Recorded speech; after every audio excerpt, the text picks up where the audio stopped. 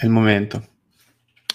Ciao a tutti ragazzi, siamo tornati con il nostro TryCast off, format di cazzeggio, news e chiacchiere. Sto giro abbiamo raschiato ben 3 barili per poter trovare le news di cui portare oggi. Ciao Matt, buonasera. Ciao Matt, veramente una settimana di magra totale. Abbiamo raschiato i peggio feed per portarvi qualcosa di dignitoso. Ma in realtà neanche tanto, che news interessante c'è di No, è base. vero, allora alla fine se non succede niente, cioè proprio niente di grosso di cui si parla a manetta, e abbassi un po' appunto il livello di importanza delle news, comunque si trova sempre qualcosa di interessante e di collaterale di cui parlare in generale. Questa settimana alla fine ti basta aprire un po' il feed dei soliti che portiamo e qualcosa trovi sempre di interessante se non l'hai già visto durante la settimana. Salutiamo Matt, salutiamo Alessio. E ok, non so, Io di partire ragazzi. leggeri per adesso, Leggerissimi. intanto che Guarda, vuole aspettiamo. partire leggero. Guarda, vuole partire Sì. leggero e non vuole bruciarsi l'argomento top della serata. Ma perché è abbastanza importante in realtà. Cioè, almeno è una di quelle poche volte che si riesce a vedere un botta e risposta tra fonte e giornalista o testata. Poi lo vedremo più avanti. Quindi non so se hai qualcosa tu di un po' più così, un po' più di easy, la seleziono e la vediamo. Ma possiamo andare con la seconda a questo punto, perché immagino che tu voglia skippare la prima in questo senso, vuoi partire con qualcosa di Ah, easy. non l'ho messa, sì, tu dimmi il numero, ma io non l'ho messa in ordine, leggendo così a caso le ho Ah, ok, messe. ok. Il trend di mercato, sono usciti i dati, in realtà i dati, sono uscite le previsioni, scusate che mi è caduto qualcosa, sono uscite le previsioni per il 2021 per il mercato videoludico globali, quindi le fette, console, PC, mobile, in generale. E poi sono uscite anche delle infografiche che sono molto carine un po' da guardare insieme, Ora anche per le capire dove stiamo andando, in che direzione, insomma. Ecco qui potete vedere l'articolo di GameIndustry.biz, che comunque è un sito abbastanza interessante, e qui appunto c'è la notizia riguardo quelle che sono le previsioni di mercato, che come sempre fa news da una vita. È un sito dedicato che tra le varie cose fa anche previsioni di mercato per quanto riguarda il settore videoludico. Questa è l'immagine incriminata, la zoom? Sì, se riesci ad aprirla, così vediamo anche un po' meglio. Allora, io immagino che l'ho guardata un po' di sfuggita durante la settimana. Comunque siamo sempre in linea con i soliti numeri, non c'è nulla di particolarmente sconvolgente. Direi che, come al solito, mi piace ricordare, possiamo notare come il mercato mobile sia incredibile. Ho visto quel desktop e mi è scoppiato un polmone. No, Con tutte quelle non è icone, me. incredibile. Incredibile. E niente, quindi direi che possiamo fare un breakdown delle varie categorie. Tra l'altro ho visto che, siccome adesso sta condividendo Mattia lo schermo, no? Quindi io vedo quello che voi vedete tramite StreamYard e non vedo un cazzo. Non Cioè vedi è tutto niente? molto piccolo. No, no, non riesco a leggere praticamente, perché Non riesci, chiaramente è tutto... No, ma lo apro io tranquillo, lo apro da no, ok, me, aspetta, fatto, così mi fatto. vedo bene. Ora puoi vedere meglio. Ah, ok, ora posso leggere. Sì, se no lo aprivo da me. È proprio un fattore di layout all'interno di StreamYard, che lo schermo è molto più piccolo dello schermo intero, quindi le robe scritte piccoline non si vede benissimo. Allora, PC. Tra l'altro, se non sbaglio, la ruotina quella più piccolina è il 2020. Sto cercando, mi sembrava fosse il 2020, ma e volevo dire questo, però non lo vedo Dovrebbe scritto nel essere il grafico. comparison, perché sì, perché qui dovrebbe essere il comparison con 2020, anche se in realtà non lo scrive. Non so perché. No, avevo letto la news, mi sembrava che specificasse che fosse il 2020, però appunto non lo vedo scritto nel grafico. Vabbè, comunque il report è di questa settimana, come al solito parliamo delle news di questa settimana, quindi super recente. E beh, direi che PC è rimasto abbastanza stabile, insomma, una user base grossa, però comunque nel corso degli anni sicuramente si è allargato, adesso è diventato un po' stazionario, è diventato un po' pareggiato, in realtà neanche troppo le console stesse. Vediamo, 36 miliardi il PC come volume complessivo, contro quasi 50 delle console, e contro, cioè, un valore veramente assurdo che è il 90.7 del mercato mobile, che è veramente un numero stravolgente alla fine. Tra l'altro loro fanno la distinzione tra tablet games e smartphone games, cioè io vorrei capire esattamente bene dove prendono sti dati? no, cioè esatto, cioè come fanno a comprendere esattamente le revenue da quale dispositivo vengono, considerato che comunque sia tablet che smartphone, alla fine i sistemi operativi sono sempre gli stessi, cioè o Secondo è me c'è qualche iOS o è snippet nello Android. store di codice, nello store che ti dice per cosa viene scaricato, probabilmente. Ok, ci può stare, Magari ci può anche la stare. risoluzione del gioco, non lo so. Sì, sì, sì, no, può essere, può essere. Allora, risoluzione tenderei a dire di no, perché comunque anche gli smartphone hanno una risoluzione molto elevata. Cioè, quando anche lo smartphone arriva, non lo so, allo schermo QHD o 4K, eccetera, cioè alla fine i tablet anche loro hanno la stessa risoluzione, grosso modo. Però sì, una fetta veramente preponderante e molto, molto... Cioè, Sì, spesso siamo metà del mercato è portati... solo Sì, esatto, mobile. cioè, se tu guardi questa fetta, considereresti il PC gaming come la ruota di scorta del carro, o console gaming comunque abbastanza, come posso dire, dignitoso, però un Anche se mercato sono che è comunque tutte le decisamente in console mano al combinate che mobile. fanno il 28, Esatto, esatto. neanche uno, quindi... Esatto, esattamente. Quindi al solito sono numeri che comunque sono, come posso dire, sono un po' incisivi, ma questo è così già ormai da un po' di anni, non è una scoperta appunto anche per questo che Sì, ne non vidi sparachiamo la una bocca, nel è sempre stato 2016, non era così. molto diversa, per farti capire. Nel 2016 ovviamente era un po' più basso il mobile, ma non è che, ecco, non era molto diversa, il trend è più o meno quello. Proprio per questo anche quando vediamo molto spesso le notizie, stanno facendo che ne so, il Battle Royale di Final Fantasy VII su mobile, e la gente si indigna, però c'è anche da capire che se queste qui Indigna. sono le... Sì, esatto, però se questa qui è la rappresentazione del mercato, c'è anche da capire che è più che normale che l'azienda faccia queste mosse. Sì, cioè c'è veramente una... Cioè c'è un'utenza così scandalosamente grossa, cioè proprio numerica, che anche quando vai con un prodotto che magari appunto ha come target una percentuale della popolazione molto bassa, comunque vai a colpire veramente tantissima gente. È vero che tendenzialmente sono free to play, però è anche vero che comunque ci sono diverse metodologie come posso dire, di guadagno, cioè parti dalle ads, parti anche dagli acquisti in app che comunque secondo me Uff.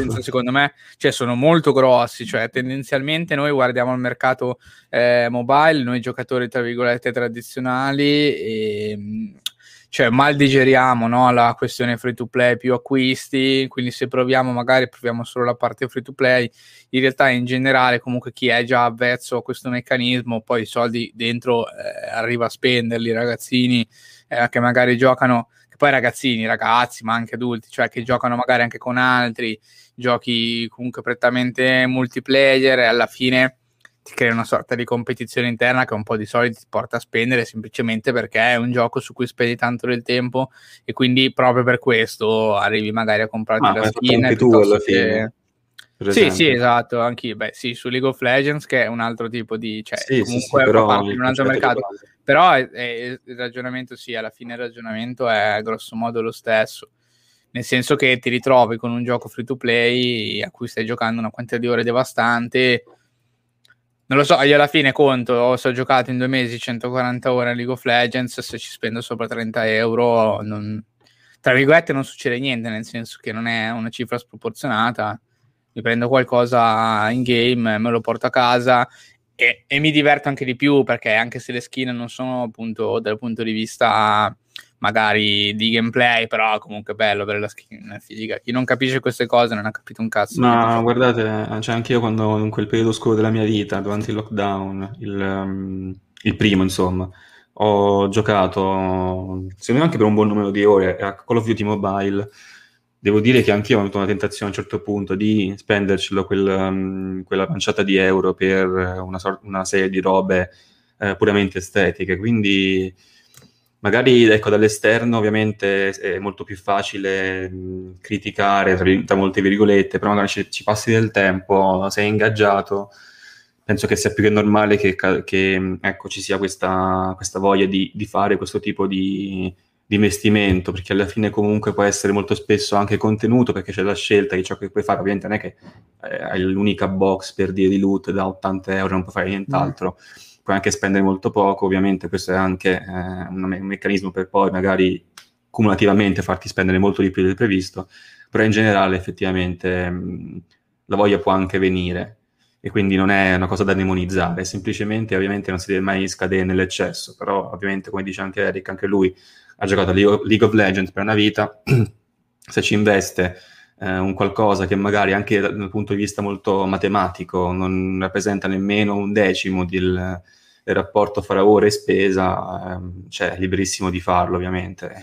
Il problema è appunto quando si cade nell'eccesso, quando si cade nel meccanismo gambling tipico delle loot box e tutto il resto, quindi è quella Sì, distinzione no, importante da fare. infatti esatto, quello di cui appunto, vabbè, ci siamo innestati anche su questo tipo di discorso, cioè comunque a prescindere dall'acquisto che io personalmente non farei, scusate, si è ribaltato la webcam, non farei, è proprio quello del comprare la cassa, cioè quella roba lì non mi attira neanche per sbaglio, cioè il comprare la cassa che poi devi rollare, ciao Mirko, buonasera.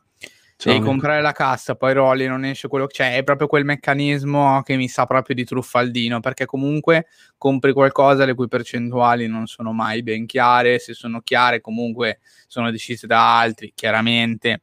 Quindi non mi ingaggia proprio quel tipo di sistema. Se invece mi devo comprare una skin di un champion che ho utilizzato tanto, quindi continuerò ad utilizzare presumibilmente per altre ore e mi diverto in realtà, mi fa piacere avere la skin, avere le animazioni più fighe, avere magari le linee di testo diverse del personaggio, in questo caso mi riferisco a League of Legends chiaramente, ma lo stesso vale per qualsiasi altro gioco online, alla fine free to play, fermo restando che uno può anche decidere di dire no, io non spendo niente, cioè nel senso alla fine quello è il business model scelto, quindi è anche previsto chi non voglia spendere niente. Certo. Poi un Assolutamente. secondo per i commenti, Alessio diceva molto strana come distinzione quella tra tablet e smartphone, forse per gli tablet senza rete?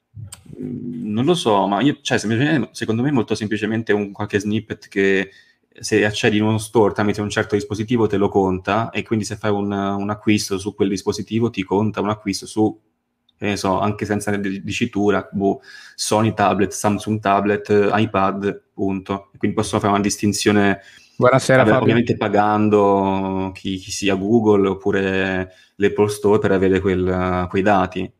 Mm, cioè non credo sia così tecnologicamente avanzata questo tipo di distinzione che possono fare o no. Onestamente, non lo so, nel senso che alla fine quando tu dici ok, prendi i miei dati, non sai mai esattamente cosa gli stai mandando. Secondo me è già solo sufficiente il fatto che loro sappiano che modello di dispositivo tu stai usando e quindi poi Probabilmente. risalgono semplicemente a cosa stai usando. E poi dopo fanno la distinzione tablet smartphone, nel senso loro sanno che tu stai usando questo Ciao dispositivo Fabio. con questo codice e niente, poi dopo loro vanno a capire quali codici si riferiscono agli smartphone e quali codici si riferiscono ai tablet, che chiaramente come dici, come avanzava l'ipotesi anche Ale, la distinzione poi sì, in generale sta nel fatto che il tablet ha lo schermo più grosso e non ha magari la connessione mobile, mentre lo smartphone è proprio un derivato del telefono, quindi ha sempre all'interno la SIM, eccetera. E spero che non... cioè, la raccolta dati alla fine sembra una cosa abbastanza controversa e io sono sicuro che loro abbiano poi raccolto, cioè raccolgano tanti di questi dati ed è il motivo per cui poi dopo queste percentuali alla fine sono anche abbastanza precise, se vogliamo. Ecco, non è neanche un range di percentuali, è il dato secco. sul numero. Quindi sicuramente faranno così, secondo me, anche perché quando tu nel tuo per esempio, faccio l'esempio di Android perché io uso Android, chiaramente, e quando tu entri sul Play Store, metti che entri da browser, per esempio, col tuo account Google, su cui sei anche sul telefono, sul tablet o sui più telefoni, lui lo sa che dispositivi hai su cui sei loggato. Quando tu vuoi installare l'app ti fa scegliere il dispositivo su cui installarla, se vai su browser, per dirne una. Quindi già comunque al tuo account Google sono linkate un sacco di queste informazioni da questo punto di vista. Io sono sicuro che Google sappia su che dispositivo tu stai installando cosa, 100%. Poi si vede che magari per qualche ricerca questi dati anonimizzati, come sempre si fa, possono essere venduti al miglior offerente anche per questo tipo di ricerche, o hanno Certo. qualche contratto con queste aziende che poi fanno lo vero sviluppo analisi del dato e fanno poi le previsioni come questa in generale. Poi c'era Matt che parlava di giocare ai browser game come Travian e Gladiatus. Io una volta, alle superiori, giocai a qualcosa che neanche mi ricordo, sempre comunque di conquista villaggi in tempo reale. Mi ricordo che tipo certi giocatori ti facevano gli assalti alle 4 di notte, cioè di mattina, per far sì che tu non fossi sicuramente sveglio e ti riuscissero a distruggere il villaggio, così, cioè robe comunque fuori dalle normali concezioni di oggi. Però guardando anche il grafico, effettivamente i browser game qui su year on year si vede una diminuzione del 18%, molto probabilmente è sicuramente correlata alla questione della pandemia, perché anch'io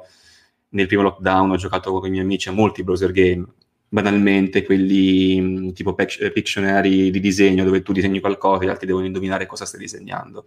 Quindi immagino che molti di questi siano anche stati un po' dismessi ora che più o meno le cose stanno andando verso un cambiamento, quindi è prevista questa diminuzione, ci può anche stare, insomma. Poi si parla di boxed download in PC games, che sono per 33 billions di Sì. dollari. Ah, ma vedi che allora la fetta la vedi? Sì, sì, sì. Allora no, scusatemi, perché allora ho visto male io. Cioè, l'anello interiore in realtà è la suddivisione. È la suddivisione all'interno della fascia esterna di quello che c'è dentro. Quindi abbiamo 52% totale mobile, poi in realtà sì, Sì, sì, sì, totale mobile 7%, più 7% 7% tablet. sui tablet, Questo è il browser 45% PC su, Games. esatto, questo è browser PC Games, che chiaramente nel tempo ormai, cioè non so, onestamente non conosco neanche un gioco browser. Magari adesso me ne dite uno e mi viene in mente, però così su Per due esempio quello piedi, dei vermi, non mi ricordo come si chiama, però tipo, Worms, forse anche O-Game che ha citato... Cosa? parli di Worms, vermi, non lo so che... No, no, no, è quello lì che finisce con punto io, che tu mangi con i vermi gli altri e diventi Ah, più sì, lungo. sì. O Vabbè, comunque va altri browser bene. games, per esempio, sono tutti quelli di disegno, adesso non vengono i nomi, però ce ne sono miliardi veramente. O anche GeoGuessr, per esempio, un browser game, quello dove ti Sì, metti in sì. un punto, che ho anche provato, è divertente, metti in un punto a GeoGuessr caso è del divertente, globo sì, sì. e devi indovinare dove sei, quindi sì, Però sono veramente questi è tipo. comunque una fetta veramente Sì, irrisoria, però... irrisoria del totale, l'1% di tutto. Comunque sono 2 miliardi di revenue, non è che sono tutti cumulati, cioè è irrisoria, però Sì, comunque, perché poi devi spezzettare, chiaramente. certo. È quello il fattore principale. Per un Se secondo poi ho fosse detto poi un solo Boxer. gioco sarebbe tantissimo, chiaramente. Vorrei vedere Boxer quanto incide, 0,01% su downloader PC Games, probabilmente. Minchia, secondo me sì, secondo me è veramente... Perché alla fine Boxed su PC, cioè realmente direi che non esiste più. Esiste perché puoi comprare, però cioè, adesso non lo so, vedete un gioco a caso, se andate su Amazon e Sì, cercate un sono gioco a massimo caso Boxed. limited, veramente, come, Non lo come so, Alessio, per tipo esempio. sparami un gioco, tipo Valhalla PC, per dire. No, non credo esista, secondo me. Assassin's No, non Creed c'è. dici, scusa, Assassin's pensavo Creed, sì, Valheim, sì. mi è venuto in mente Valheim. No, no, no. Ma infatti non c'è, mi sa. Ma domanda, ma adesso i boxed PC Games non hanno più il disco, hanno solo il seriale, cioè cosa hanno? La custodia, con dentro un fogliettino, Sì, sì, non esatto. hanno il CD. Sì, sì, esatto, a meno che non sei Ale e compri il box set di Mamma Nier. mia. Ma Per il quello c'avevo un resto trovi il CD. codice. Sì, però nel senso... Boh, vabbè. Cioè, Buonasera, non Black Teacher. capisco, non mi comprendo. No, ma infatti sto vedendo, per esempio, per Assassin's Creed Valhalla non esiste. Non c'è il boxato PC. Mm, Punto. ok. Perché magari Adesso, ricordo ancora che giretto nei GameStop anche un annetto fa, li vedevo comunque con i box del PC, allora, quindi... io per esempio, l'ultimo gioco comprato fisico è stato Ciao teacher. Cyberpunk, Mm. che è comunque molto recente. E chiaramente ho scaricato il gioco, cioè non c'erano dentro. Ma C'era sai un che non mi codice, ricordo se aspetta. c'era dentro i CD o no? Adesso ho un flash incredibile. Chiedo ad Ale in chat se ci sono dentro i CD o meno. Non credo. È una di quelle Comunque, cose che non controlli praticamente più. Cioè, io cerco il codice. No, dai, non ha senso, non ci sono dentro i CD, sarebbero 74. sarebbe No, uno non ha schifo di nessun plastica senso. veramente insensato, anche secondo, cioè, No, ancora non ha nessun senso. distribuire copie su copie con fogliettini dentro coperti da un case in Ah, ok, plastica, mi, per ancora mi di più senso. conferma Ale che c'erano solo i CD delle host. Non mi è No, venuto un cortocircuito perché effettivamente non ricordavo la presenza o non presenza, perché la scatoletta l'ho aperta una volta, ho preso il codice e poi l'ho richiuso. e via. Comunque Ehm, anche comunque sì, in chat si parla, comunque il giocheragar.io, quello dei sì, vermi, per sì. esempio. Gameforge, si parlava di browser game come Gameforge, o Game, un altro browser game che dovrebbe andare ancora avanti. In negozio ormai il boxato PC non esiste più, non arriva praticamente niente. Vabbè, cioè direi buona notizia, così almeno sprecano meno plastica per fare cover Sì, per ma infatti, roba inutile. alla fine c'è proprio un mismatch alla fine, c'è stato, cioè, a proprio a livello di produzione, l'assurdità oggi è che se esiste il boxato PC è su un supporto più vecchio di quello console, per esempio, cioè, perché parliamo di 7000 CD? Perché comunque quella modalità lì di far uscire il boxato PC è ancora, diciamo, viene ancora da un periodo vecchissimo dove i CD si usavano di quella grandezza. Le console che invece hanno bisogno di mettere l'uno, massimo due CD, i nuovi giochi, quelli odierni, infatti non usano i CD, cioè usano i Blu-ray, dove dentro ci puoi mettere, non lo so, un centinaio di gigabyte grosso modo, e quindi te la cavi con uno, massimo due se il gioco Fino a è veramente 100 enorme. giga il Blu-ray, pensavo 50. Non mi ricordo dove avevo letto la news del Blu-ray 100 giga, forse sono quelli di PS5 che possono Mm. contenere fino a 100 giga, Tipo, io mi di ricordo, io mi 50 quelli ricordo, PS4. mi ricordo i DVD, si chiamava DVD HD, che li usava Xbox 360 ai tempi, che poi ci fu lo Madonna. scontro Blu-ray DVD HD. Ah, cavolo, ho aperto io. Aspetta, cosa Sì, volevo che poi è cercare? Ah, dentro il Blu-ray. Blu-ray. Ti ha capito male, aspetta. Wikipedia dice che me lo dirà. Sì, sì. Però sì, sì, penso di sì, anche se comunque Blu-ray è un termine abbastanza generale. Ah, vedi di sopra sopra, capacity sopra sopra. Ah, 25, 50. 50, 100, Mi 128. sa che questo qui era quello lì per PlayStation 3, per esempio. Forse erano questi, gli iniziali, da 50, e forse questi qui, Blu-ray XL, no? Sì, sì, sì, Sono bisognerebbe per... prova a cliccare su XL, vediamo se. Beh, comunque Blu-ray è sempre un brevetto di Sony, quindi chiaramente se li fanno in casa, tra virgolette, quindi se hanno un bisogno. Non so se cita Non magari anche specifica. PS5 o. No, No, non strano. dice niente, non c'è scritto. No, è abbastanza curioso perché comunque è un bisogno pratico su cui ancora le console, cioè, praticamente si basano. Quindi dovevano trovare delle soluzioni che abbiano un senso, pur rimanendo in un costo adeguato. Infatti abbiamo visto comunque con Switch, con queste cartucce che non sono praticamente super economiche. Infatti all'inizio abbiamo avuto magari un po' di problemi di chi pacchettizzava all'interno della cartuccia da 16 GB il gioco da 32, così, e poi ti faceva scaricare il restante tramite l'eShop, eccetera, eccetera. Abbiamo avuto anche un po' di queste problematiche, oppure magari giochi indie boxati che per il loro costo già contenuto, per loro il costo della cartuccia era comunque abbastanza rilevanti. Secondo la Black chat... Teacher? Sì, sì, vai, vai. Ah, sì, no, scusa, cosa volevi dire? No, no, dico, Black Twitch ci scriveva l'altra settimana ho attaccato il DVD player per qualche recupero di retro gaming, ma solo il rumore mi ha portato a spegnere tutto subito. Io lo sento Eh, con PlayStation 4 quando metto, non è DVD, però è Blu-ray, quando metto Nier, partono certe sinfonie quando legge il disco. Sì, sì, è una cosa comunque in generale a cui non siamo più tanto abituati, magari fra una decina d'anni, forse, ecco, sarà un po' diversa la questione. E poi Matt diceva, sì, quel DVD HD si chiama DVD dual layer, li usava anche la prima Xbox. Ah, non sapevo. Ehm, E questi qui comunque sono i trend di mercato, quindi sono sempre più o meno gli stessi. PC forse ha guadagnato un po' di terreno, non ricordo. Dovremmo cercare il Newzoo Global Games Market 2020, giusto per... Vediamo se riusciamo a trovarlo. Eccolo qua, tra l'altro è la terza ricerca su Google. White version. Sì, Eccolo sì, qui. c'è. Non so.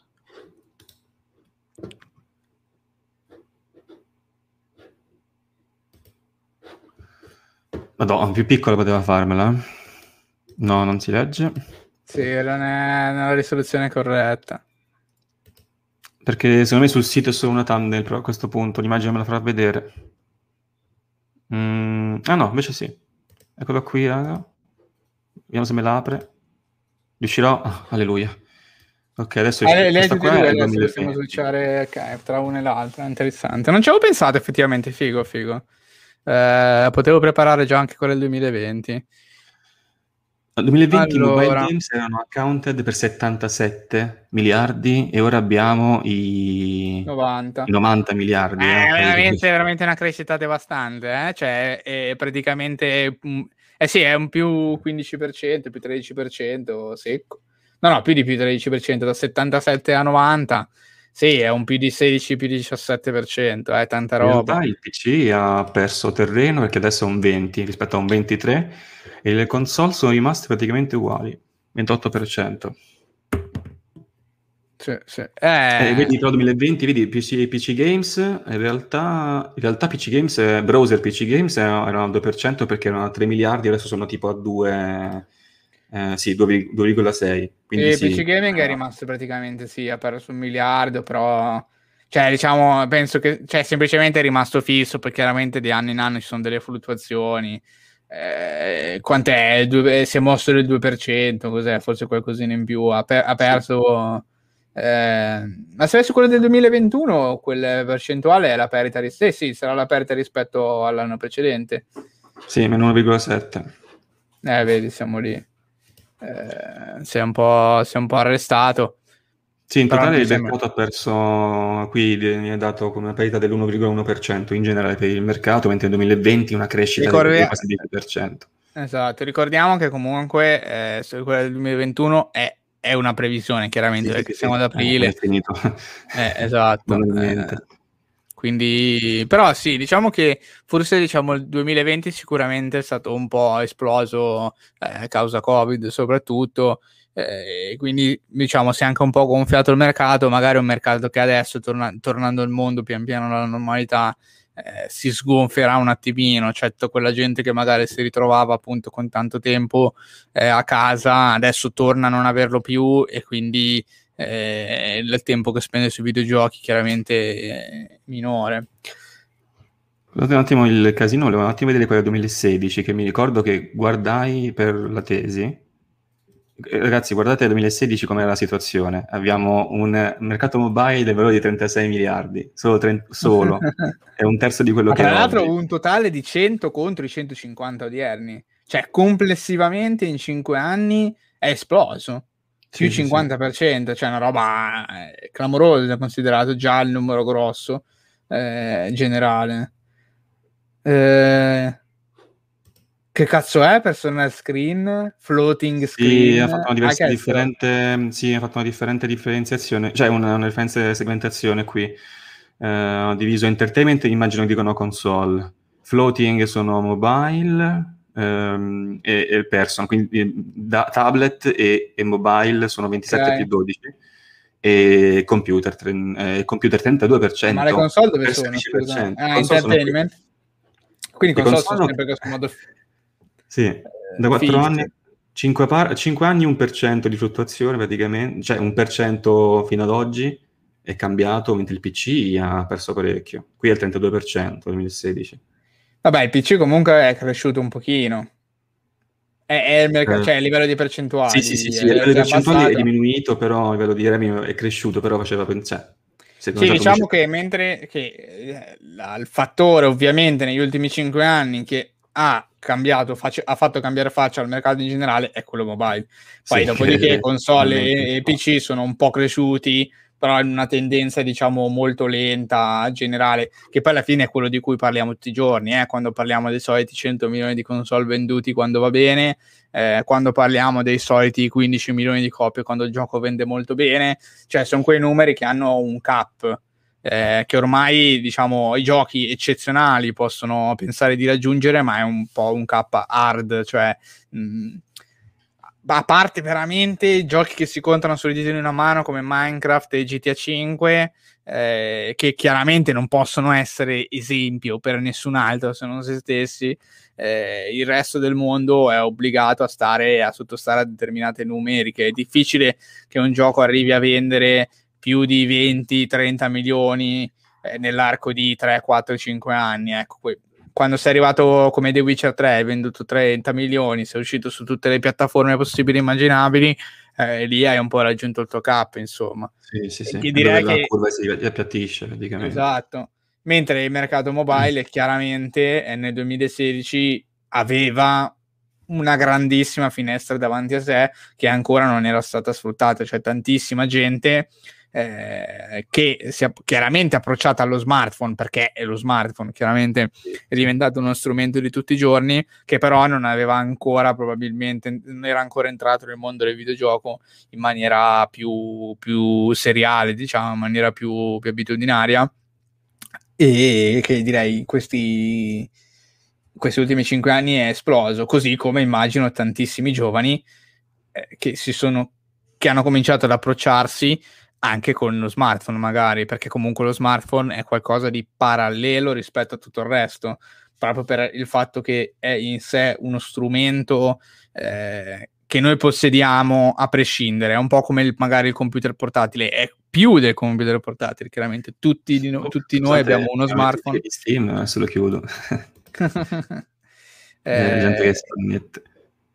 Ok. e quindi sì, quindi chiaramente nel 2016 salutiamo Chiactus, stiamo commentando le previsioni di crescita barra decrescita del mercato per il 2021. È uno studio fatto da Newzoo che appunto si occupa, tra le altre cose, anche di fare questo tipo di previsioni sul mercato. E dal 2016 appunto c'è stata un'esplosione veramente clamorosa dal punto di vista del mercato mobile. C'è chi aborra questa roba, c'è chi invece ci si L'abbraccio. butta a capofitto. Non lo so, io onestamente comunque a me piace molto il concetto di giocare, cioè un concetto mobile nel concetto più di portabilità che non mobile di per sé. Perché chiaramente se usi il termine mobile ti riferisci anche a un'esperienza molto leggera, che non è quella che cerco, cioè il Candy Crush. Però effettivamente, cioè, poter giocare su smartphone come gioco su Switch, cioè, è un grande obiettivo. Tra l'altro, appunto, chi di voi anche in chat lo sapete che ho preso Razer Kishi apposta e sto provando a giocare tanto con Steam Remote Play e la Steam Link, l'applicazione Android, e funziona tra l'altro benissimo. Onestamente, non credo che comunque sia, visto che non lo so, sai, è curioso adesso, volevo aprire proprio questa parentesi, cioè la parentesi streaming, cioè capire se questo nuovo mercato che si sta avvicinando, di cui, vabbè, Steam Link è un esempio anche locale, quindi c'entra poco, però già xCloud, che si apre al mobile in maniera così prepotente, sarà curioso capire come verrà catalogato, se potrà spostare un po' gli equilibri, perché alla fine è console gaming su mobile. Alla fine dico console perché spesso e volentieri i giochi che finiscono lì hanno la deriva console, perché comunque su smartphone hai bisogno della versione console del gioco, banalmente gli input eccetera, è meglio che sia la versione console rispetto a quella PC. Vedremo in futuro in che direzione prenderà, cioè quanto di questa fetta mobile si accaparrerà, oppure quanto allargherà ulteriormente la fetta di gente che prima non giocava mobile ma giocava console e PC e adesso gioca anche mobile, nel senso che ha l'abbonamento di Game Pass e quindi poi sfrutta anche la parte xCloud. Comunque il merito console da 29 miliardi a 49 è una gran bella crescita. Merito di Switch? Boh.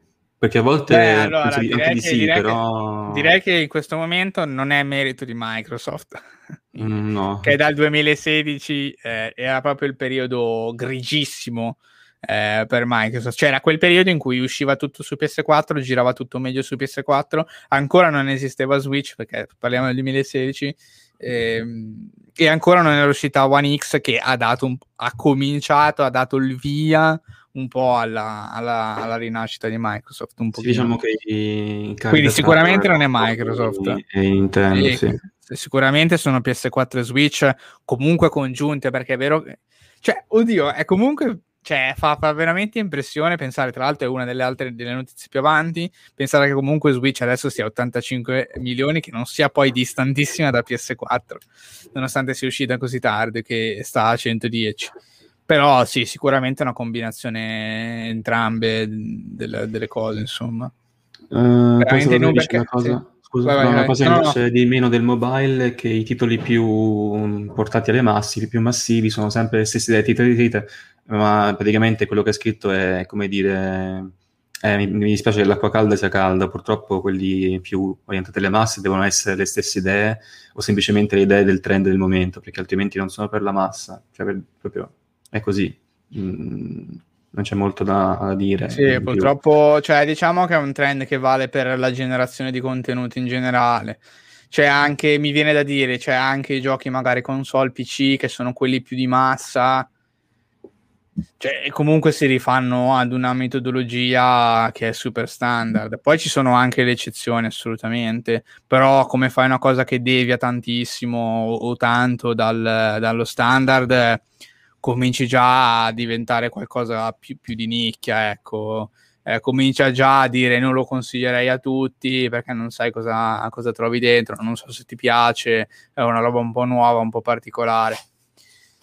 È anche vero che effettivamente su mobile questa cosa è portata molto all'estremo, nel senso che veramente vedi uscire il clone del clone del clone, roba che chiaramente su PC e su console esiste, ma in maniera un po' più elegante, cioè comunque anche i cloni si rifanno a giochi magari importanti già usciti in maniera un po' più elegante, comunque cercano, magari non ci riescono, ma c'è un tentativo di originalità che invece devo dire su mobile spesso non c'è, cioè c'è un po', purtroppo è così, c'è un po' Potrebbe anche che essere anche portano al perché clickbait, eccetera. è un mercato comunque giovane, se pensi ai primi tempi dei giochi per console anni 80-90, quanti cloni c'erano, per dire.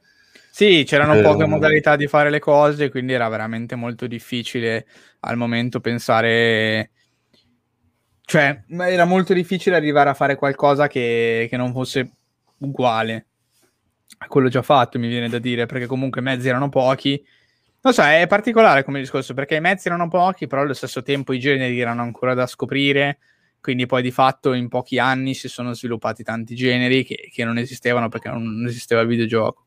e Sarebbe anche, interessante, non ho una conoscenza così precisa per dire quanti cloni ci fossero. è anche vero che comunque, Salvatore diceva, negli anni 90 mancavano le tecnologie, ora però cioè, se sei comunque su mobile, non sei su una PlayStation 4 comunque in generale, sono limitate modalità di interazione, sono limitati comunque i modi in cui puoi esprimere la creatività, non puoi fare un open world limitless su mobile, è un po' difficilotto. Sì, Poi fai un po' devi tenere fatica. conto delle diversissime configurazioni, non è che tutti hanno la stessa console, lì diventa un po' un casino. Sì, è proprio una questione alla PC.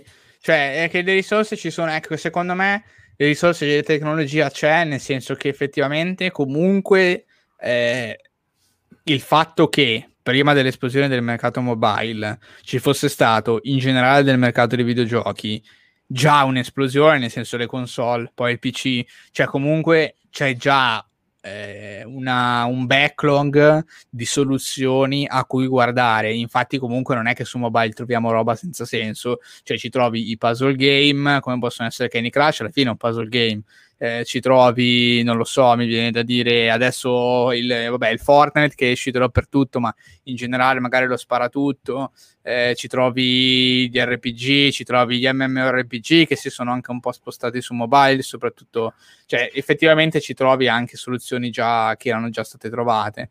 Ciao, Allo Gesco. stesso tempo però è comunque una piattaforma diversa, una piattaforma per certi versi un po' nuova, che da una parte non si può permettere un input così preciso tramite il touchscreen come magari un pad, dall'altra però cioè è diverso, cioè come ingaggi l'utenza se hai solamente roba super semplice o trovi la genialata, la Candy Crush che piace al pubblico di massa oppure fai veramente molta fatica. È un discorso molto complesso, secondo me.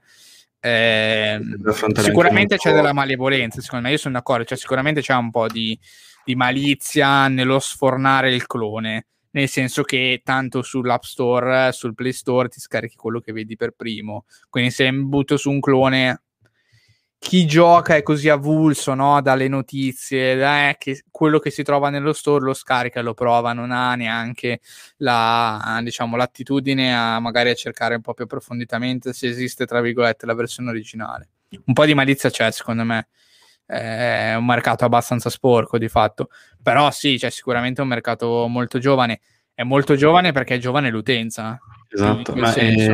e poi in generale anche la modalità di fruizione su smartphone non puoi permetterti di fare, ecco, il mio esempio con Final Fantasy VI, io su smartphone non ce la faccio a mettermi a fare nonostante lo stia finendo, non ce la faccio a farmi un JRPG, una cosa così, tra virgolette, complessa che preferirei fare con un'altra tipo di fruizione o di interazione in generale, perché anche il touch su un JRPG è veramente terribile quando devi muoverti con i conti casuali.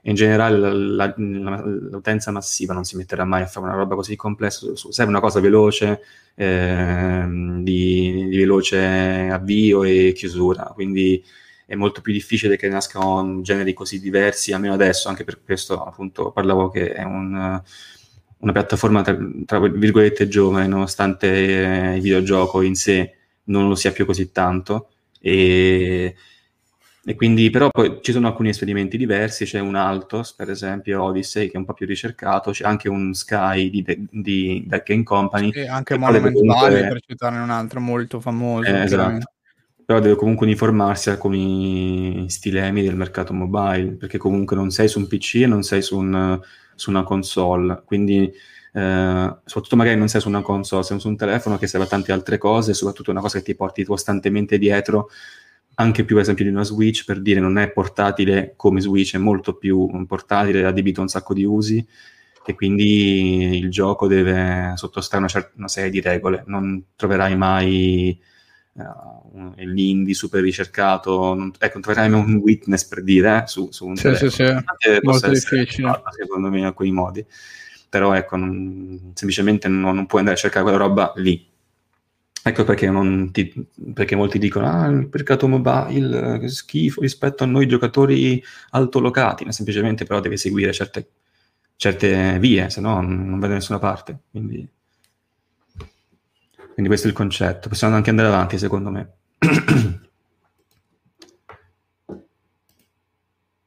Eric, sei mutato. Eric, sei mutato. Ma mi hai mutato tu? Perché io non mi sono mutato. No. Ah, ok. Boh, non mi sono mutato. Vabbè, comunque, stavo dicendo, siccome abbiamo speso tanto tempo, vabbè, questa news che comunque fa un 360 su tutti gli aspetti, chiaramente essendo una proposta, una predizione di mercato.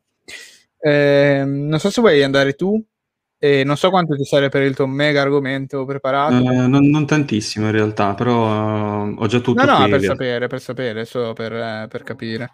Sì, Cioè, puoi allora anche andiamo prenderti tutta la puntata restante per me, non c'è problema, nel senso, era andiamo con l'argomento di Elo allora.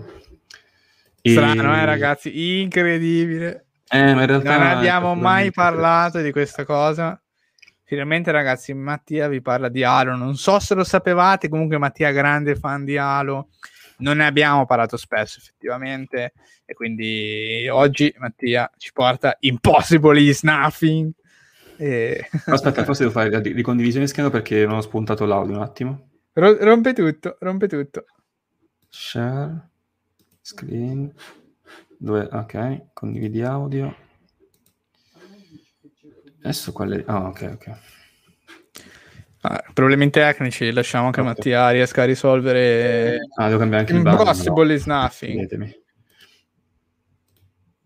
Dai. È incredibile, Ok. la tab di StreamYard è nelle stesse tab.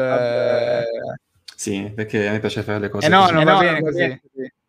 C'è doppio, adesso sentono anche me, chiaramente. Devi separare Tu la tab dici... di stream. Sì. aspetta. Basta che Separa. faccio Tira sì, in nell'altro diretta, schermo. installazione in diretta, Esatto. sì? Sì, Ok, vai. non sento più doppio, perfetto. Pronto? No, mi sentono. Dite, dite se sentite Rick doppio, scrivetelo. Hai rotto tutto. Perché devo rifare da capo adesso, dici? Ho paura di sì. Vabbè, lo rifaccio per sicurezza. Io mi sento. Ok. Sì, si sentono. Incredibile, Mattia rompe tutto. Beh, ragazzi, è la prima volta che usa StreamYard. Un applauso L'abbiamo per fatta. Mattia. Ce Grazie. l'abbiamo fatta, adesso non mi sento più. Perfetto. TryCast Adidas Partnership, esatto. Chiaramente Allora, ci dissociamo, non è assolutamente vero. il 6 di questo mese sono uscite delle news su molti siti, un po', tra virgolette, copie incollate, nel senso. Il titolo era quello, un po' per tutti. Halo Infinite, non aspettatevi un capolavoro epocale. Parla un ex dipendente di 343, poi si diceva che è un sedicente ex dipendente, poi confermato dipendente e così via. Comunque c'è questo ex dipendente di 343 che poi in realtà non è neanche una figura così chiave, da quello che ho visto. Era un artist per gli skybox del gioco, quindi non era un gameplay programmer, non per sminuire, però non era magari proprio dentro il core del gioco, era ovviamente nella parte artistica, ma non in quella di gameplay. Però aveva una conoscenza comunque di ciò che succedeva intorno a lui. E durante uno streaming, lui fa streaming artistici prevalentemente, fa dei video anche tutorial per spiegare alle persone in che modo lavora con la sua arte, appunto. In un certo video, questo Skybox Artist che si chiama Eric Lin ha parlato anche di Halo Infinite, per cui ha lavorato appunto, come dice anche l'articolo, dal 2015 al 2021. E ovviamente lo sviluppatore è 343 Industries. E come dice Alessio, gli ex dipendenti tendono a spendere sempre belle parole. Sì, ironicamente molto spesso fanno uscite, no? Proprio elogianti nei confronti dei loro vecchi studi, però non è questo il caso in realtà, e poi lo vedremo fra poco. Praticamente in questo streaming, durante questo streaming, su una piattaforma poi cinese, che non mi ricordo neanche il nome, dopo lo vedremo comunque, quindi non è recuperabile neanche su YouTube, mi sa, forse hanno ricaricato su YouTube, ma i link portano a questa piattaforma cinese. Parlava del fatto che, da quello che ha potuto vedere nello sviluppo, Halo Infinite sicuramente sarà un ottimo gioco, diceva così, un gran bel gioco, anche dal fatto che ha avuto un anno aggiuntivo per il polishing, ma non sarà i fan devono aspettarsi un capolavoro epocale, non sarà qualcosa di game changing in generale, anche perché sono state alcune problematiche, anche alcune di queste hanno portato al delay, per esempio il fatto che, come viene citato anche qui, le ambizioni notante volevano rendere Infinite un semi-open world, ma anche l'engine ha richiesto modifiche pesanti, addirittura tanto che alcuni tool dell'engine erano sviluppati in contemporanea con lo sviluppo del gioco, quindi anche nella demo mostrata alle 3 c'erano feature mancanti anche per questo motivo.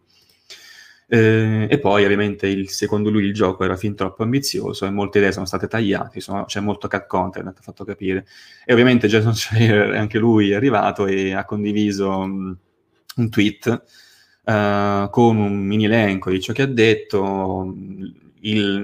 Lo Skybox Artist ha detto che secondo lui il gioco sarà comunque molto buono, la storia ha avuto un grande improvement, il gameplay è molto più ricco di quello che era probabilmente qualche anno fa, e così via, ma non sarà un capolavoro semplicemente, ma ci può anche stare, non è che deve essere un capolavoro, il gioco vuol dire deve essere una roba, per esempio la Breath of the Wild, deve essere qualcosa che veramente spacca il mercato, qualcosa di incredibilmente ambizioso che riesce a portare in modo definitivo queste ambizioni a compimento. E non è una cosa facile, quindi ha detto una cosa abbastanza anche normale da poter condividere. Non è che per forza adesso Infinite deve essere per forza il capolavoro solo perché c'è tanto budget e solo perché è l'IP portante di Microsoft. Certo, uno può aspettarsi che sia un capolavoro, ma non è scontato. perché sarebbe come pensare che, non lo so, come dire, adesso faccio una cosa, ma sarà sicuramente il mio lavoro perfetto. Non può dire nessuno finché non esce, e non è molto probabile che non lo sia, semplicemente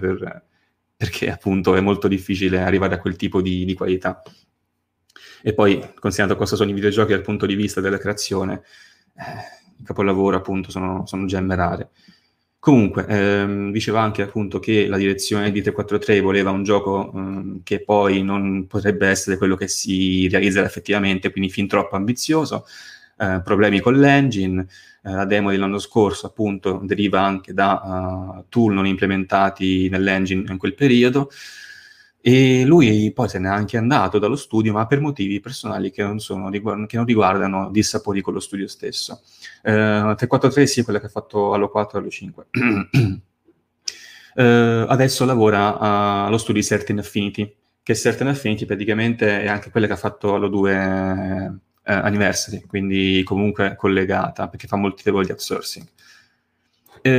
Qualche giorno dopo arriva una smentita, ed è anche molto interessante perché è una di quelle poche volte che si sente, no, questo articolo originale di Multiplayer, una delle poche volte che si sente effettivamente colui che ha mostrato la news reagire in qualche modo a quello che è stato il rilascio della news al pubblico. Ed è questo quello che dice praticamente. Ditemi se riuscite a sentirlo bene. If someone like me can do it, so can they. In my video, I stated that I am feeling very grateful and blessed to do what I do. And honestly, I wish that was the story being shared, because that was what I really wanted to say in that video. But instead, the story turned into a former 343 employee accusing the company for crunching. And when I saw those, I had some... Altra cosa importante, adesso lui ha detto che ha parlato ovviamente che sono stati dei periodi di crunch nello studio, senza poi scendere ovviamente nel dettaglio al 100%, e le news riportate erano appunto capolavoro, no, e crunch in 343.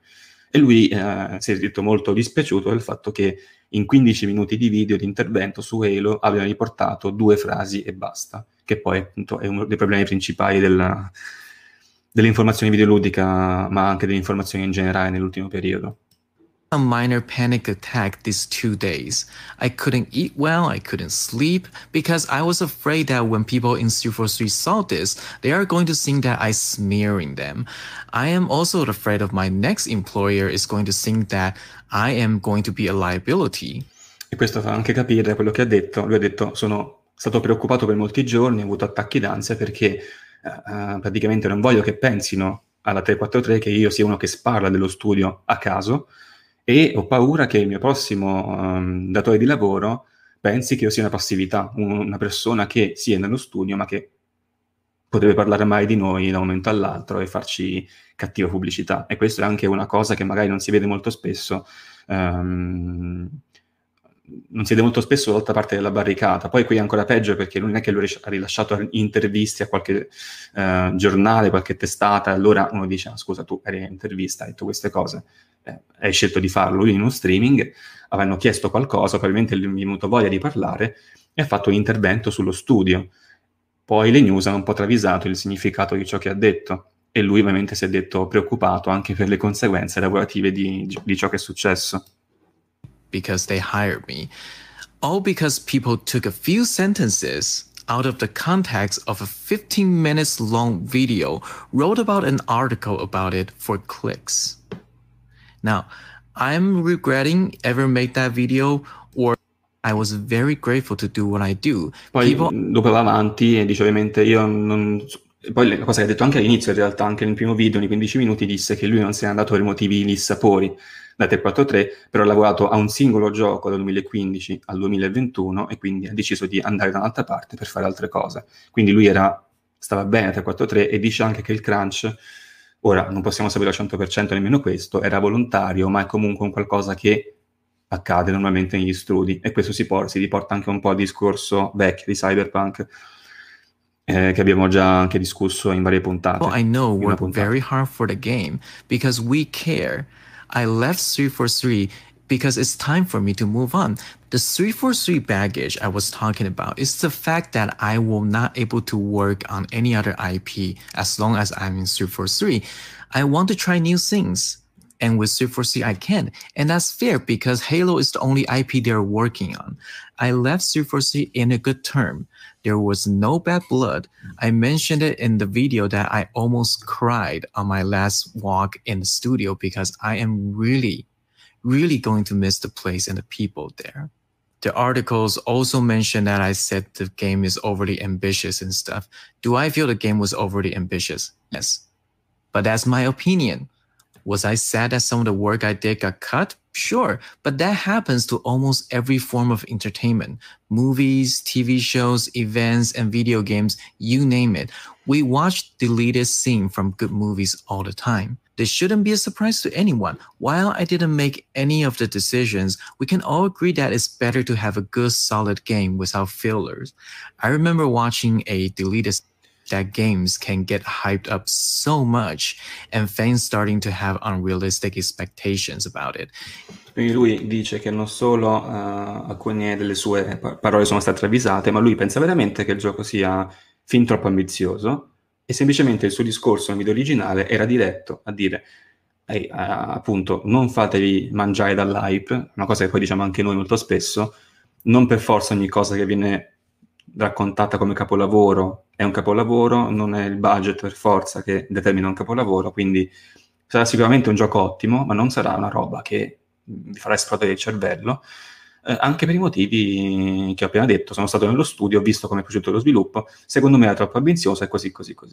Quindi questa è la notizia, e infatti qualche giorno dopo sono andati poi gli articoli riparatori che dicevano appunto non ce l'ho qui aperto, vabbè comunque questo qui, scusate, questo qui è l'articolo appunto in cui diceva Halo Infinite, niente crunch forzato, l'ex dipendente spiega le sue parole, quindi gli articoli poi hanno ritrattato, però ormai da alcuni punti di vista era un po' troppo tardi. Lui poi mostra anche altri articoli, ovviamente non solo italiani ma anche oltreoceano, per esempio Game Rant, Screen Rant hanno pubblicato proprio le parole che vediamo anche sugli articoli italiani. Infinite non sarà un capolavoro, e sicuramente quell'intervento di 15 minuti su uno streaming già cinese di sto poveraccio gli è costato mal di pancia e non solo. Quindi questo è un esempio, riguarda Halo ma molto da lontano, però anche un esempio di decontestualizzazione e poi le solite cose che vediamo ogni giorno, un titolo che non corrisponde per forza a verità, frasi singole strappate dal contesto, e poi anche un po' di disinformazione purtroppo, un po' da tutte le testate che poi hanno ripreso la notizia, perché poi molto spesso si vede anche la testata oltreoceano che dice, si fa la traduzione, spero si guardi anche la fonte e poi si riporta la notizia.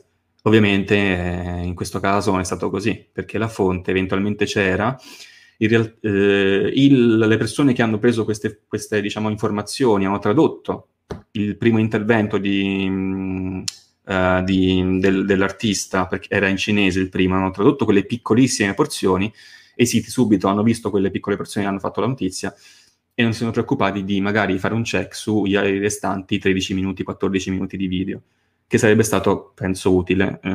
Purtroppo non è andata così. Ora non so anche tu, Eric, cosa ne pensi, poi magari leggiamo i commenti.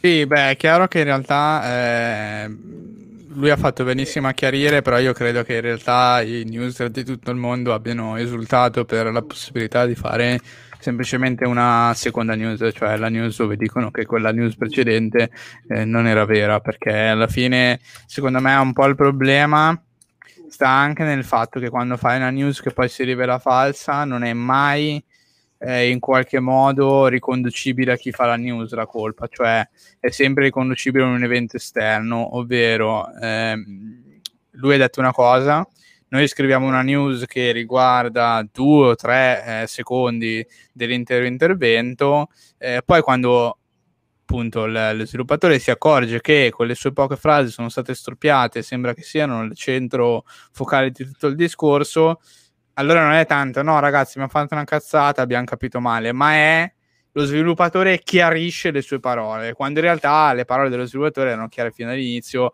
semplicemente è stata fatta la solita distorsione dei fatti per far sì che si potesse parlare in maniera un po' più fervente della news stessa, perché chiaramente se la news fosse stata, cioè senza queste 2 frasi che lui ha detto, non ci sarebbe stata nessuna news, chiaramente, quindi sarebbe stato più difficile poi vendere tutta la questione. In questo caso invece si sono ritrovati in un momento in cui l'hanno venduta 2 volte, la prima con la distorsione e la seconda con il presunto chiarimento da parte dello sviluppatore. Adesso passerei un attimo a leggere la chat, perché giustamente alcuni commenti subito sono rivolti verso dire devi stare attento, sei ingenuo, però non lo so, cioè secondo me non è tanto questa la direzione che vorremmo prendere. Cioè la direzione quindi quale sarebbe? Che non si possono più dire certe cose, perché altrimenti rischi di essere messo alla gogna da chi fa finta di fare giornalismo. E non mi riferisco solamente ai siti italiani, ma in generale, perché comunque è un modo di fare generale, cioè non è riconducibile magari alla singola testata, eccetera, cioè è proprio un modo di pensare e di fare l'informazione in una certa maniera. Quindi se tutti ci stanno dentro, tutti sono spinti a continuare così, perché chiunque cerchi di uscire si trova tagliato fuori anche da tutti i sistemi poi di revenue, eccetera. Quindi è chiaro che c'è un focus proprio generale a questa cosa. Cioè cosa vogliamo fare allora? Perché secondo me la questione è quella, cioè ci limitiamo a dire che è stato lui ingenuo a dire certe cose, che poi poveraccio ha fatto un intervento di 15 minuti, magari si sentiva pure a suo agio, cioè nel senso è un po' come se adesso andassero a prendere qualche dichiarazione di qualche puntata di TryCast e veniva fuori che siamo stati ingenui a dire delle cose. Sono cose che diciamo tra di noi. Cyberpunk è una merda, ma tipo in tutt'altro discorso. Cyberpunk TryCast esatto, cioè, è la stessa cosa. Allora non è che si tratta di essere ingenui. Sì, il potere della distorsione è così ampio, secondo me, che la risposta non può essere che deve stare attento chi parla. La risposta è deve stare più attento chi poi fa la notizia. Perché se deve stare più attento chi parla, allora ne fate pure un cut di quello che ho detto prima, in cui sembra che insulto solo i siti italiani. Vi basta togliere un non dalla mia frase e avete fatto, insomma, la distorsione è stata creata. Poi io fra 10 giorni mi accorgo che mi avete fatto il merdone e io rispondo con no, ma guardate, questa è la clip originale in cui dico che non mi riferisco, e allora tutti scrivono ma adesso ha chiarito, quando in realtà non c'era nessun chiarimento, c'è stata una bastardaggine all'inizio, che poi è bastardaggine, cioè quello è il problema, è che è una roba proprio insita. Poi lascio magari anche leggere meglio i commenti, cioè perché non è che esiste il newser cattivo che vede il video e dice adesso faccio la news, lo riempo di merda a sto sviluppatore bastardo. È chiaro che non esiste questa cosa, cioè non è la cattiveria del newser o della persona singola, è proprio il sistema, che è ancora peggio in realtà, perché è proprio sistematico. È un lavoro che in questo momento storico funziona così. Non so, io ripeto, secondo me la risposta di dire lui doveva stare più attento a quello che dice, non so se è la risposta che fa bene per noi utenti che vogliamo leggere news sensate, perché questo vuol dire che alla fine si riduce in una soft censura in cui quando parli tra virgolette in pubblico scegli le parole più accurate possibili, non vai una virgola oltre lo stretto necessario, perché hai paura poi di essere bombardato da parte di chi distorce le tue parole, quindi sei sempre extra attento a non dire niente, non fare la battutina, non eccedere e non fare lo scherzo che poi può essere distorto e preso come se tu stessi parlando seriamente. Quindi secondo me sarebbe anche ora di darci un taglio a questo tipo di fare news, ma proprio a livello globale. Ovviamente non vediamo questo cambiamento arrivare in fretta. Non so se vuoi leggere un po' i commenti. Sì, guarda, lascio veramente un altri 40 secondi in cui spiega proprio l'origine di come è stata data la news. Subscriber to my channel, I apologize. You don't have to watch this video. This is not the usual coffee watercolor video that I put on in this channel. So this week, I made a Mandarin video about the past 10 years of my career in the video game industry. I only made a Mandarin version because, as you can see, this channel is mostly about watercolor. It is not a game-related channel. I have an account on Bilibili which is a Chinese video platform. Most audiences there are younger demographics. While my channel there is mostly about watercolor as well, I know many of my followers there are interested in the video game industry. Some even want to work in the industry, so I thought it would be valuable to share my own personal journey for the past 10 years from working in another industry, going into the game industry as a tester, to an associate artist and now a full-time video game artist. The main message I want to deliver is to encourage young artists to pursue their dream, because I believe the industry is growing and there are more opportunities for them. I talked about my experience in Blizzard Entertainment as a QA tester and an associate artist, and I also talked about my experience in my last job in 343 Industry, my experience working on the Halo project. So the reason I'm making this video, the one I'm doing right now, is that after the release of my previous video, someone watched the video from Bilibili, decided to translate part of the video where I mentioned 343 and Halo, shared it on the forum, I think it's Reset Era, and after that, some of the game press decided to run a full-blown story based on that forum post. So for the past 2 days, people starting to see articles like these. Quindi lui ha detto, I got scusate, very parto sul sito upset. cinese. My purpose of that video is to Ha detto praticamente, io ho fatto un intervento sulla mia carriera nel mondo videoludico, come artista, QA tester e così via. Per 15 minuti parlo di 343, un tizio fa una traduzione di parte del mio intervento, la posta su Resetera, qualcuno è andato sul forum, ha visto la parte di traduzione e ci ha fatto l'articolo. Quindi il problema odierno è anche questo. C'è un video molto interessante che anche Eric ha condiviso con noi, ma anche nel gruppo, che parla di video game journalist di Super Bunny Hop, che parla proprio di questa cosa, non dovrebbe essere fatta in generale. Cioè, ha visto un post su un forum, allora 343 ha fatto Halo Infinite, sarà una merda, perfetto, facciamo l'articolo. Quella roba non dovrebbe essere fatta, dovrebbe essere il punto d'arrivo eventualmente. Il post cosa traduce? Un video di 15 minuti? Ci sono 3 frasi in croce su un video di 15 minuti, magari vediamoci il resto del video, magari, non lo so, è in cinese ovviamente, però a questo punto ti doti degli strumenti per tradurre quell'intero video e capire il contesto e fare una news sensata. Purtroppo il mondo va così veloce, queste cose non sono fattibili. L'editore probabilmente, se tu gli dici guarda vorrei fare un'analisi di 15 minuti del video e fare una news sensata, ti licenzia direttamente probabilmente, e queste cose nel nostro mondo purtroppo non sono possibili, quindi questa è stata la genesi del tutto. Poi magari lo ripostiamo anche nel gruppo questo video. Sì, senz'altro. Comunque molto interessante, io in realtà sono contento che lui abbia risposto direttamente, perché è delle poche volte che succede. Esatto, cioè che a volte veramente cioè, è successo oggi, è chiaro, è sempre lo stesso discorso, cioè è successo oggi, chissà quante altre volte è successo che ti arriva la news così, la leggi, la prendi per buona. Oddio, questa sembrava molto strana, perché cioè, non è che vai in giro a dire che il gioco è una merda, cioè era strana fin dall'inizio, però in generale è veramente la prassi quotidiana, purtroppo. È così. Tra l'altro il video di Super Bunny Hop comunque ve lo rilinkerò, anzi adesso ve lo sto cercando, quindi ve lo metto sia in chat. E parlava proprio di questo, cioè era questo l'argomento.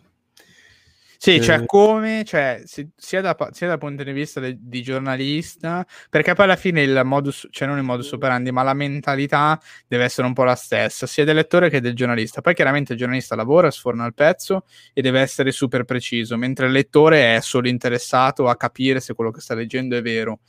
Quindi chiaramente il giornalista ha un peso di lavoro, chiaramente il suo lavoro maggiore.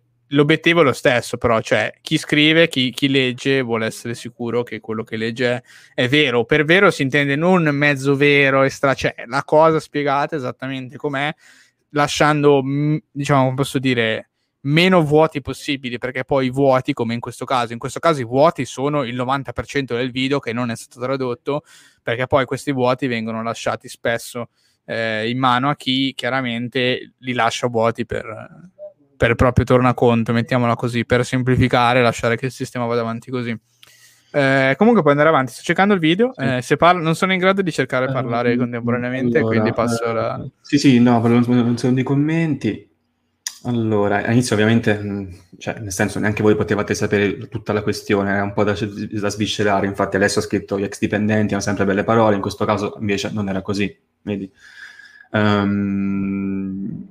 Anche il Twitch ha detto cosa non si dice di qualche minuto di gloria, e invece anche in questo caso non era così, perché abbiamo visto per la verità qual era. Twitch poi ha detto, ma questo dipendente ha lavorato alla precedente versione o a quella attuale? No, ha lavorato penso fino all'inizio dell'anno a Infinite, poi si è licenziato appunto perché voleva provare a lavorare su altre cose. Ovviamente ci sta, per lui per 6 anni ha lavorato solo a Infinite, immaginate a essere al lavoro e lavorare su un singolo progetto per 6 anni. Quindi posso anche capirlo da un certo punto di vista, se prendiamo per vera la sua versione, lui si è licenziato per questo. E appunto ha detto anche nel video, adesso non possiamo prendere tutto quello che dice ovviamente per oro colato, però dice addirittura ho pianto l'ultimo giorno prima di andarmene perché secondo me l'ambiente era buono. Poi abbiamo anche avuto anche altri articoli che parlavano di un ambiente abbastanza tossico in 343, con molte posizioni di management o di direzione tenute semplicemente per motivi di interesse, non per vera e propria meritocrazia, quindi sono iper complesse queste cose. Comunque, sulla specifica questione lui diceva così. E poi, vabbè, la questione dell'ingenuità. Come dice lui, è normale tagliare troppe robe, troppe ambizioni, dice Salvatore, ovviamente, perché poi se non riesci a implementarle devi tenerle fuori. Comunque, l'obiettivo di fare questo Infinite è di fare un semi-open world, quindi penso in spirito Halo 1, molto più ampio. Quindi pensate un po' alle mappe aperte del primo Halo, e in modo espanso con i soliti obiettivi un po' da open world, quindi come si vedeva anche nel trailer gli outpost da conquistare. E poi sì, in questo periodo storico è molto difficile fare dichiarazioni, ha preso una brutta piega in effetti questo tipo di informazione, e questa è un po' la cosa... adesso ho scritto il PR italiano di CD Projekt dichiara che Cyberpunk PlayStation 4 gira con una crema. Lì però era un po' più... lì c'era un po' poco da discutere, perché effettivamente non so che versione abbia provato lui. E anche per cavalcare il fanboismo, la classica lotta Xbox contro Sony, non so se si può applicare a questa news, semplicemente è una news che faceva molto scalpore. Uno che lavora in 343 ha detto che il gioco non sarà un capolavoro, mentre molto spesso nella comunicazione tutti dicono sempre che sarà il mio gioco di sempre, per qualsiasi gioco in generale, quindi è molto risonante ovviamente. E ovviamente sì, genera click, interazioni e tutto il resto. Se domani Gianfranco si inventa un leak su Elden Ring e lo posta su 4chan, tutte le testate ci fanno news, ma come pensano anche fatti in passato, no? Tutte le minime news di leaking su 4chan e simili vengono anche riportate come news, non è una novità.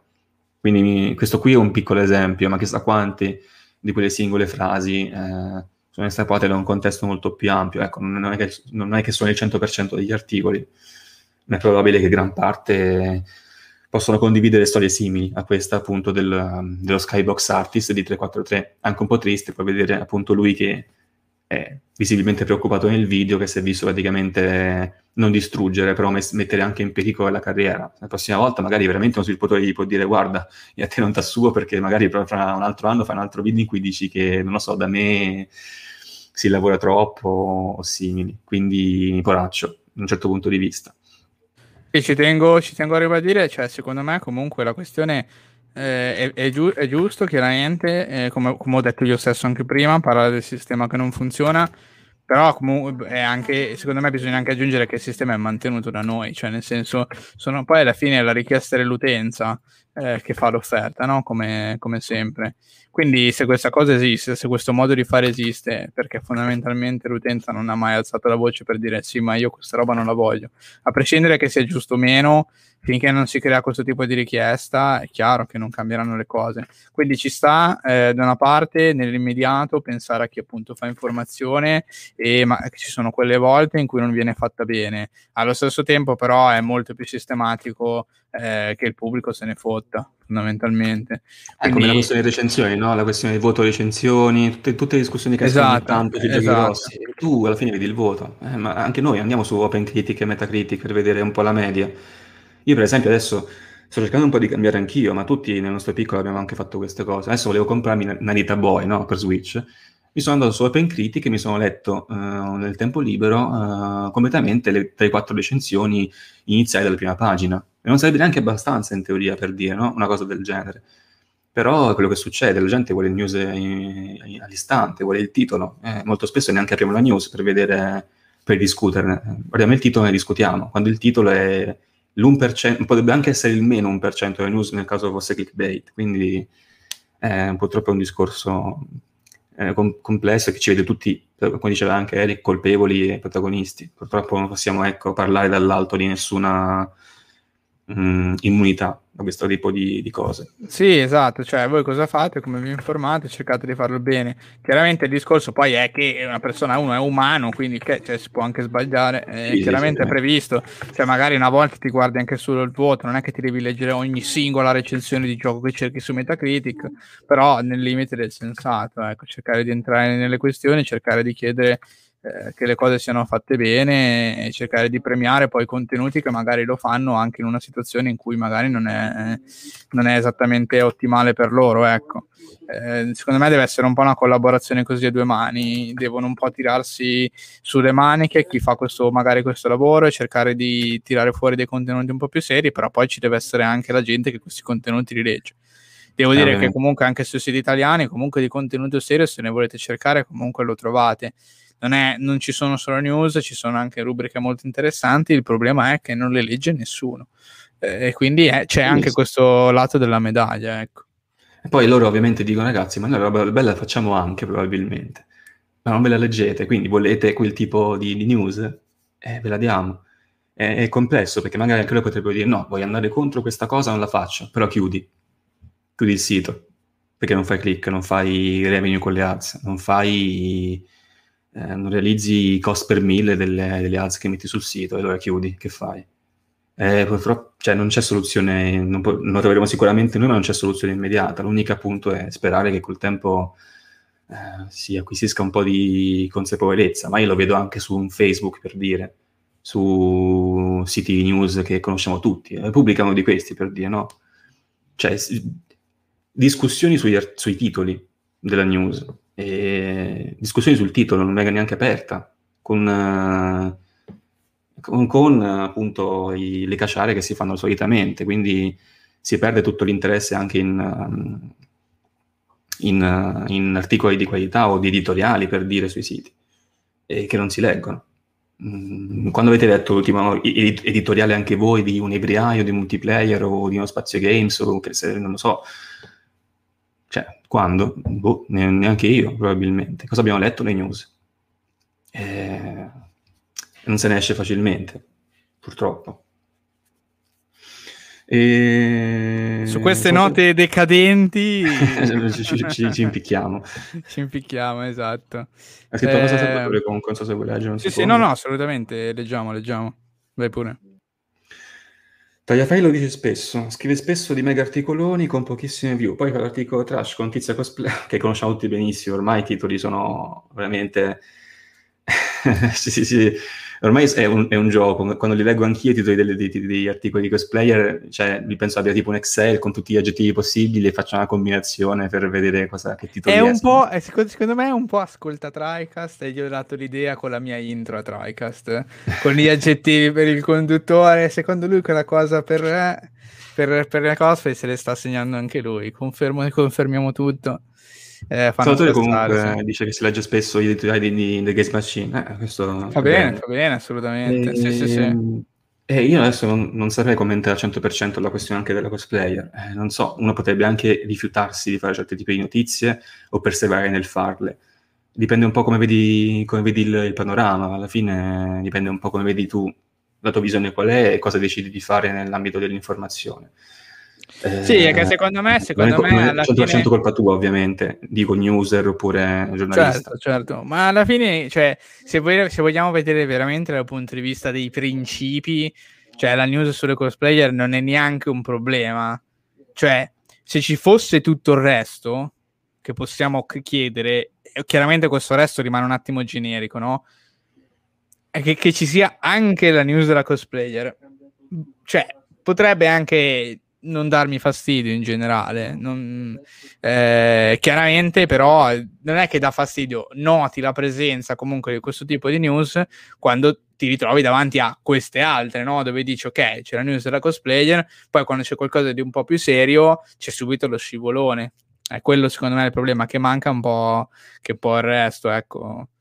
All'inizio della cosplayer, vabbè, cioè fate anche una sezione dedicata a questa roba, cioè tanto lo sappiamo, li apriamo tutti e va bene. Cioè il pubblico videoludico è per gran parte maschile, quindi non lo so, cioè mi sembra abbastanza naturale che questo tipo di contenuto poi inneschi una curiosità innata. Cioè non ci vedo nulla di male, onestamente, da questo punto di vista. Però sì, chiaramente un esempio abbastanza calzante. Comunque ragazzi, questa è tristi notte, ma tu cosa li fai? Andare in altre news? Dici No, non lo so, io ci allora siamo io siamo verso la sì, chiusura, sì. siamo verso la chiusura. Vuoi vedere qualche trailer forse? Ma in realtà stavo vedendo... Puoi mettere il trailer di Garage, che è così, che è una roba molto carina.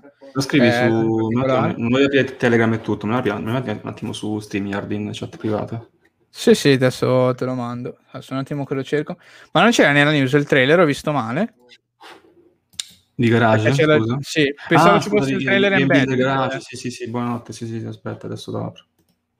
No, niente, pensavo fosse ancora un altro gioco. No, è quello Nintendo sulla programmazione semplificata. Poi possiamo chiudere. Secondo me quello vale la pena. Le altre news comunque erano abbastanza generiche, così. Questo invece è molto carino, è arrivata questa settimana. Non ci stile Nintendo, quindi il trailer è un po' buttato lì. Però è un progetto molto, molto carino. Con audio, giusto? Eric? Dimmi. Audio, sì? Dico con audio, Sì. metto con audio? Ok. Ma c'è già l'audio, no? Sì. Sì, no, pensavo dovesse andare in Sì, muto. mettilo con audio. Ti dico copyright, no, non penso.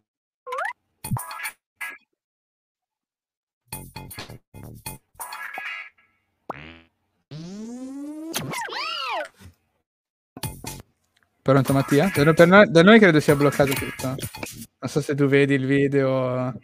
Penso che si sia devastato tutto. Pronto Il Mattia? PC ormai è stato. Sì. Mi senti? Io ti sento. Che ti sento ma super a scatti. E anche il video si vede del merda. Vabbè, chiudi. Il computer. La metto io. Ma non so veramente cosa un secondo, sia aspetta. successo. Chiaramente. No, non so cosa sia No, successo, il PC non ce la fa. Il PC non ce la fa. Non vi preoccupate, però devi chiuderlo perché è molto fastidioso con il tacchettino. Chiudilo e lo metto su io. Ci siamo? Ok. Sì, purtroppo il PC è andato veramente in difficoltà. Ho anche sentito le ventole che sparavano. Ok.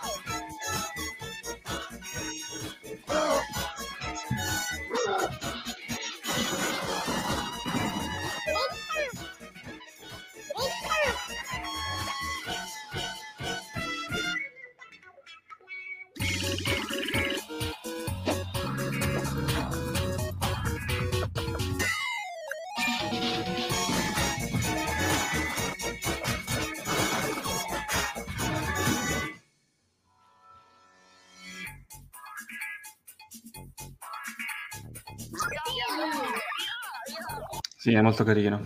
Penso lo prenderei anch'io, effettivamente. Potrei anche... Molto molto bello, sì. Beh, chiaramente il tipo di gioco avete capito, insomma, diciamo un'esperienza più mirata alle basi della programmazione, ma anche la possibilità di creare proprio dei veri e propri minigiochi liberamente. Dico minigiochi perché comunque il tool, da come si capisce dal trailer, è comunque direzionato verso esperienze semplici, ecco, non è che crei Breath of the Wild. Dopodiché quello che farà la gente, la pazzia a cui si arriverà, chiaramente lo scopriremo quando il gioco verrà rilasciato, però è veramente molto interessante, un altro di questi esperimenti di Nintendo da mettere insieme a Labo e a Mario Kart con i kart veri, tutto quello che volete. Sempre un po' fuori dagli schemi, perché sicuramente questo saranno soldi spesi per un gioco che non dico che non recupererà i costi, però chiaramente non sarà una hit, nel senso in generale. Però mi fa molto molto piacere che si investano anche in questi progetti molto meno sul trend, molto meno anche sui loro stessi trend alla fine. Molto molto interessante secondo me. In realtà poi si vedrà, perché comunque di programmazione non si vede tantissimo cosa puoi fare, cioè ti fa vedere che controlli il comportamento, chiaramente controlli il mapping tra gli input di Switch e i personaggi all'interno del gioco, ti fa vedere che posizioni, ostacoli, eccetera. Però poi bisognerà capire, chiaramente non ci hanno fatto vedere tutto, bisognerà poi capire fino a dove si possono spingere, no? Le possibilità e quante cose possono essere create e anche poi quali sono i limiti della piattaforma nel senso proprio fisico del termine, cioè hardware, nel momento in cui sei libero di creare quello che vuoi, quanta roba a schermo puoi permetterti di mettere senza che si distrugga su tutto. Switch comunque non sei su PC, per dire, No, esatto. Esatto, però sicuramente molto interessante, mi faceva piacere mostrarlo in chiusura di puntata. Vedremo quando esce, tra l'altro esce l'11 gennaio e l'11 giugno, quindi comunque non esce tra molto. Fra poco, tra virgolette, sapremo un po' com'è andato. Tu pensi che ce lo fanno sparare a 60 euro? Sì, in chat comunque leggevo Salvatore che scriveva, penso gratis. La vedo veramente dura. Sì, forse non conosci molto bene. La vedo veramente dura. 60 euro, boh, sì, secondo me costerà 60. Tu dici? Non lo so, cioè, mi tengo alla riserva, chiaramente potrebbe uscire a 40, però la vedo, boh, non lo so, cioè, secondo me uscirà a 60 e basta. Però potrebbe essere che magari esce a 40, rivedono un po', diciamo, i prezzi dei giochi minori e lo fanno uscire a 40, ecco. Però Nintendo ha forza di farti uscire una roba del genere a 60 euro, cioè non vedo perché dovrebbero metterla a 40. Magari invece si sono accorti che è talmente di nicchia sta roba che la mettono a 40 perché gli conviene così. Però Nintendo storicamente può farlo, l'ha sempre fatto. Se può farlo, lo fa anche qui. Tra l'altro, secondo me fanno pure bene, ma questo è un altro discorso. Allora, interrompi la condivisione. Ragazzi, niente, siamo arrivati a fine serata, ormai un'ora e mezza precisa, direi. Sono le 11.04 e tutto va bene. E direi che possiamo salutarci. Siamo contenti che avete ascoltato fino a qui, sia tutta la sezione news che la brevissima sezione trailer. Super Mario Maker quant'era? 60, 100%. Cioè il primo su 3DS non lo so, magari su 3DS sono stati 40 euro, ma il secondo sono abbastanza sicuro che siano 60 entrambi, incredibile. Perché il primo c'era anche su Wii U, forse quello su Wii U costava 60.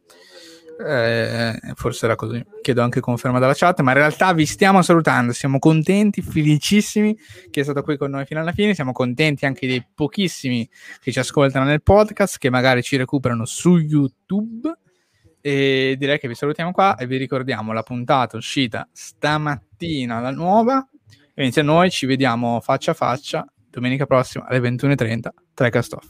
Ciao ciao. Ciao ragazzi.